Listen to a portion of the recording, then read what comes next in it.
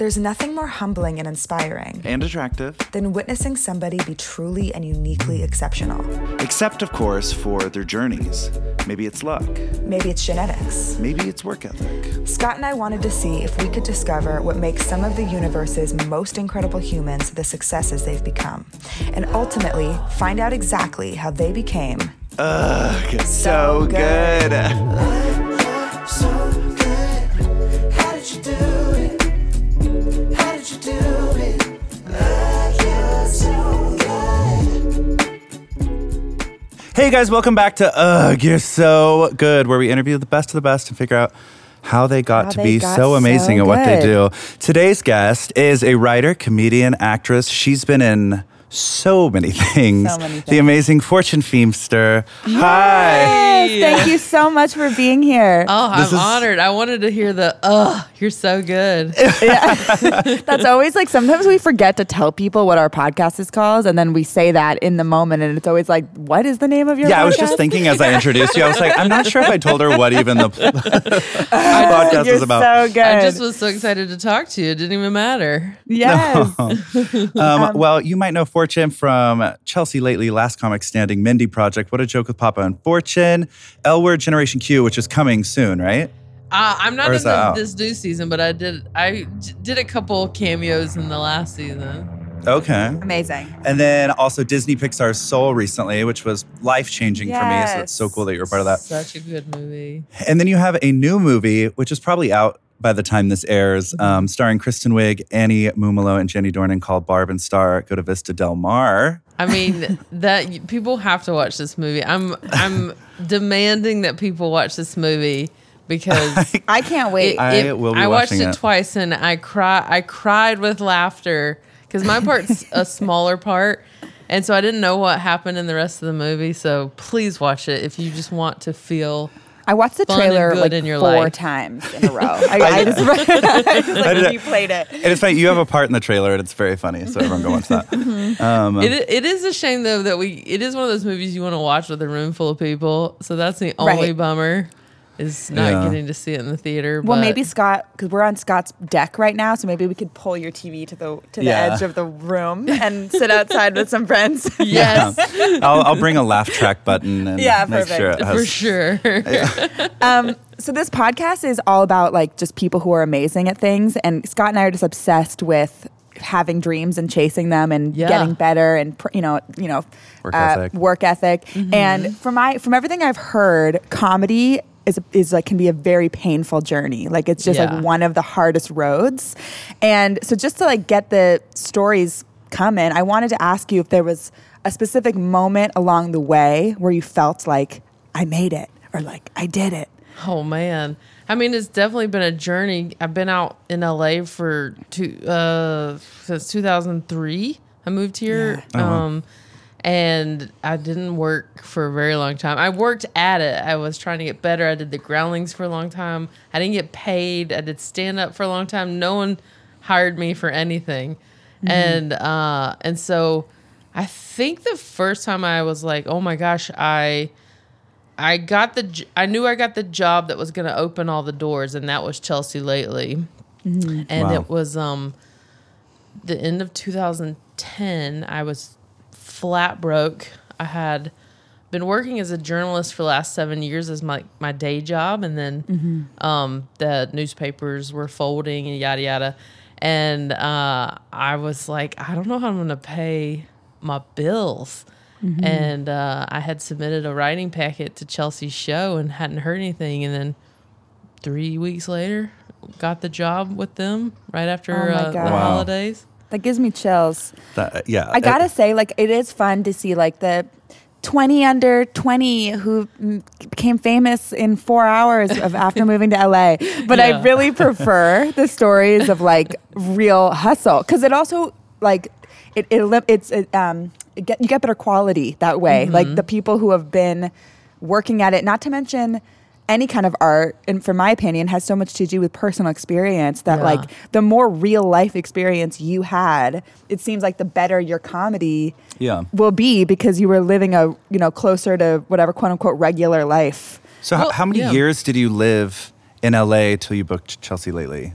that you were like? So that would have doing Grammys? been about almost 8 years, 7.5, 8 years. Yeah. Wow. And in that time, did you ever feel like, what am I doing comedy? Or were you just like, because some people, Very much so. because some people are like, I don't know anything else. I'm just going to keep going. Yeah.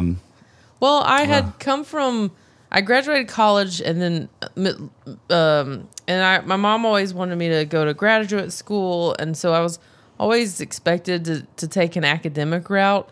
Mm-hmm. And I think she was so bummed when I didn't do that. Mm-hmm. And I moved to LA instead. Mm-hmm. And so I think probably my family always assumed that if this didn't work out, I would just go to law school or whatever. I don't know. And especially the first couple of years, I was like, oh my God, what am I doing? LA is so hard. I had a hard time making friends at first. Oh my God, yes. And no one talks to you out here if you don't know. Like neighbors I don't even know half my neighbors still. I know. And I'm from North Carolina, so I was from a place that was very, like you said, you made friends everywhere. Friendly. Yeah, very friendly. Yeah. And so I cried I called my mom crying like all the time, especially the first 2 years. And she would just be like, and she would say, well, you can come home and live with me. And I'd be like, never mind, I'm fine. I'm going to cry even harder. Like, my phone's dying. I'm sorry. Wrong number. So the alternative wasn't doing it for me. So I just I had to find my place here. And where I found my place originally was the Groundlings. I started taking improv classes to just make friends. It was not meant to be a career, or, I wasn't pursuing this dream. I didn't even know what my dream was at the time. And I discovered improv. And once I discovered improv, it almost didn't matter that I was broke. I just loved comedy so much, and I had never gotten to do it before. Yeah. Wow. I mean, that's amazing because they say like the journey's a little bit easier, at least if you love what you're doing. Yeah. Like at least if it's fun. Gotta, fall in love with. Or at least know what you want to do. I feel so bad for people who are working so hard at things and they don't even know what their passion is. I was like, at least I know what I'm working towards now. Right. And so I at least can like have a goal in mind. Yeah. And I think a lot of people in LA are more obsessed with the thought of the outcome than enjoying what they're doing. Than the work. Or they just want to be famous. Yeah. Which I do not understand, I have to be honest. Like, as somebody who, I mean, I guess I do understand. It doesn't sense of belonging when you're yeah, famous. I Like, do understand. That's not true. But it just, after living in LA long enough to know how painful it can be to be pursuing such an impossible dream. I'm a musician. I'm a singer-songwriter. Yeah. I'm like, why would anyone go themselves through through this this. on purpose if they didn't love the art that they're making? I know my wife, I met her in Chicago and she moved here for love. And she's always like, why would anyone live out here if they're not trying It's to true. do this? It's so true. Yeah. I agree. Congrats, by the way. Congrats on your wedding. Thanks. I was going to ask on Next up. about that. I was curious, like, again, as a songwriter, sometimes I write very personal songs. I write about the things that happen in my life. And I've always felt like if I'm dating someone, like, I have to kind of wait and see, like, are they going to be cool with me, like, revealing their secrets in my songs? Because they have to be. And I was like, it's kind of similar in comedy, right? Like, are there, like, obviously there's limits to what you would share, but, like, is that something you guys have to address, or, like, Well, I guess I haven't touched I haven't touched on anything too, like, I don't know about that yet. Yeah. So I haven't crossed the line yet. yeah. I'm sure I'll be informed if it's like TMI. Right. Yeah. But I told a story in my Netflix special about I was asleep and I ate gluten, and I love this story. in my sleep Please tell it. started choking my now wife, and that was a very true story. And we were kind of like, do we tell people this story? It's kind of Right. crazy, but that's what happened. But yeah, because you guys made that pact not to murder each other, made a and murder then you were pact. breaking the pact. Yeah. Yes. You didn't qualify if you had to be unconscious or not. So you know, when she's a good sport and always fun to share Yeah. like, stories like that. If I were to like I do a podcast and she oftentimes does it with me, and there will be times where she's like, I don't need to share all that, and you're like, Right. okay. So Yeah. I Right. leave it up to her to kind of tell me where her line is, and I respect that.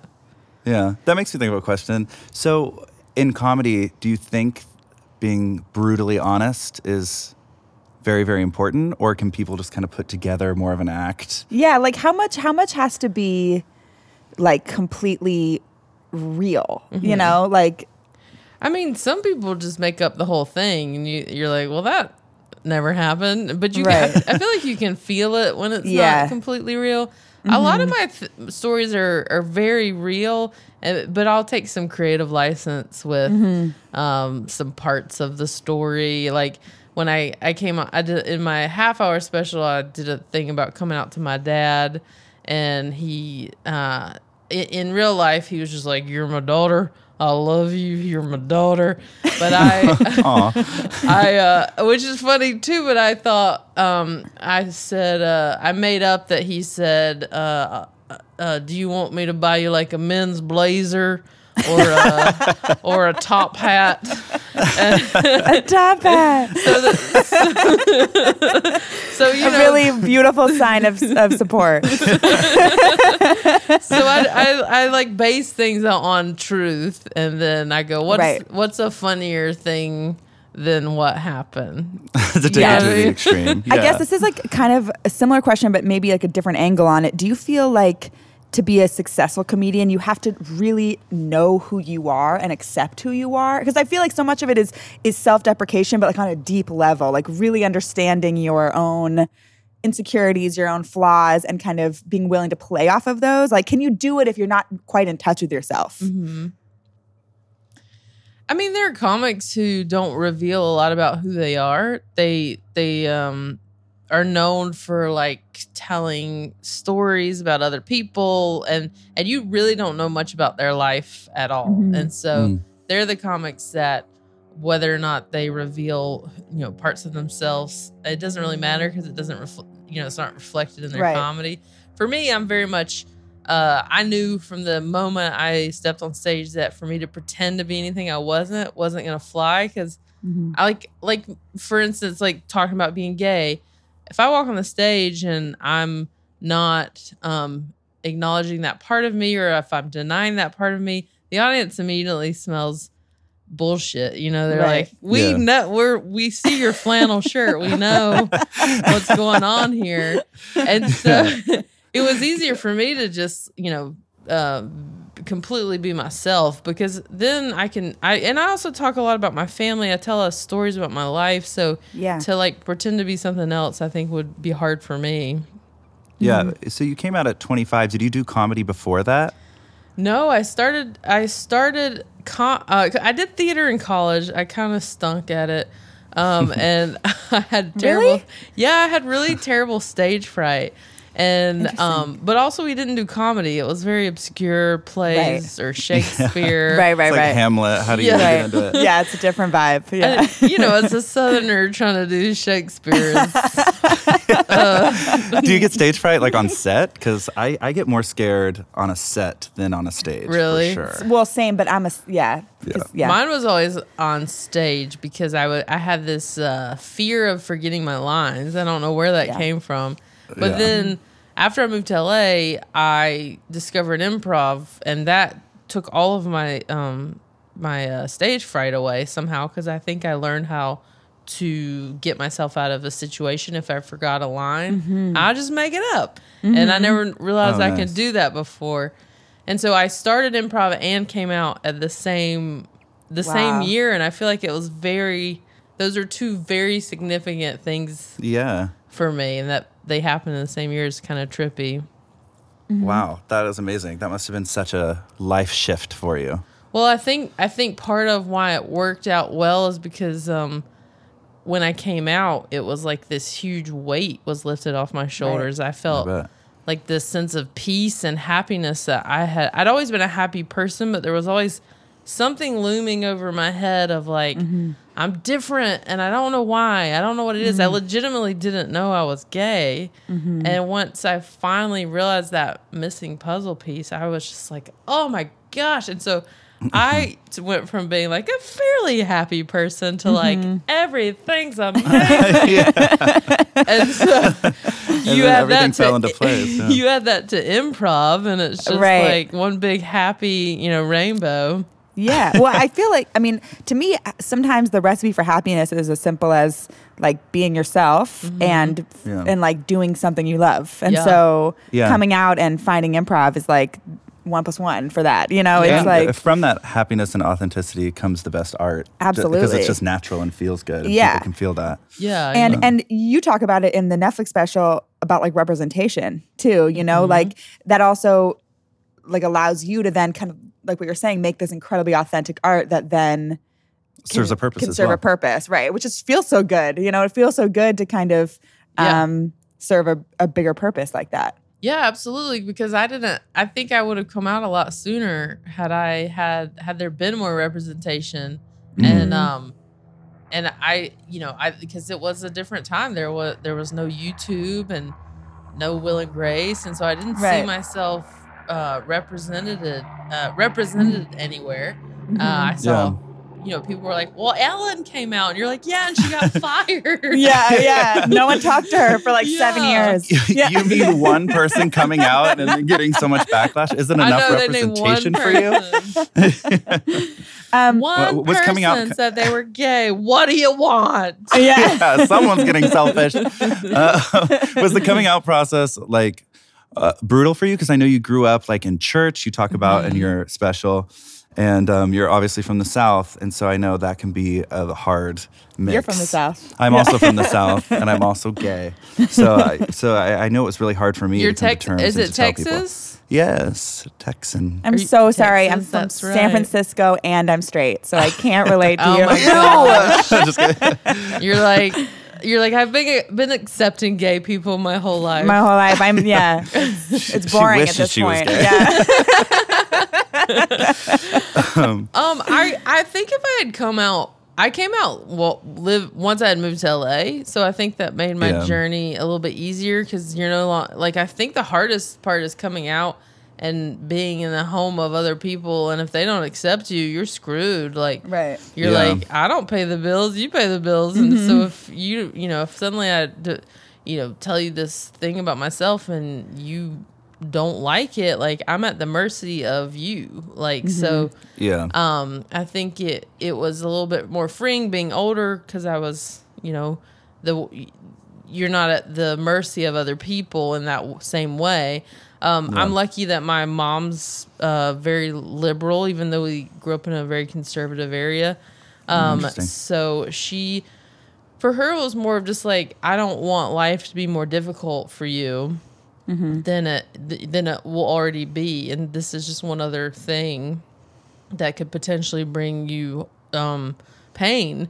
And, to me, the alternative was, not to be myself is much worse. Exactly, yeah. So she was very accepting. My dad was, my whole family was great. And so I was really lucky. And I don't know what it would have been like if I was younger, but I think it happened at the right time for me.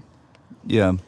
That's so interesting. My family was the exact same way. Yeah. Really? Yeah. My mom was like, that sounds hard for you. She's like, that's going to make your life harder, right? And I was like, yeah, but I can't change it. So I'm going to go ahead and like run with it. Yeah. I mean, that's the thing. Yeah, you're like, it is who I am. So I need to be the best gay I can be. I'm like, I better get started. The longer I put this off. Commit to this. All right, so that was the end of part 1 with our conversation with Fortune Feimster. Be sure to tune in next week for part 2.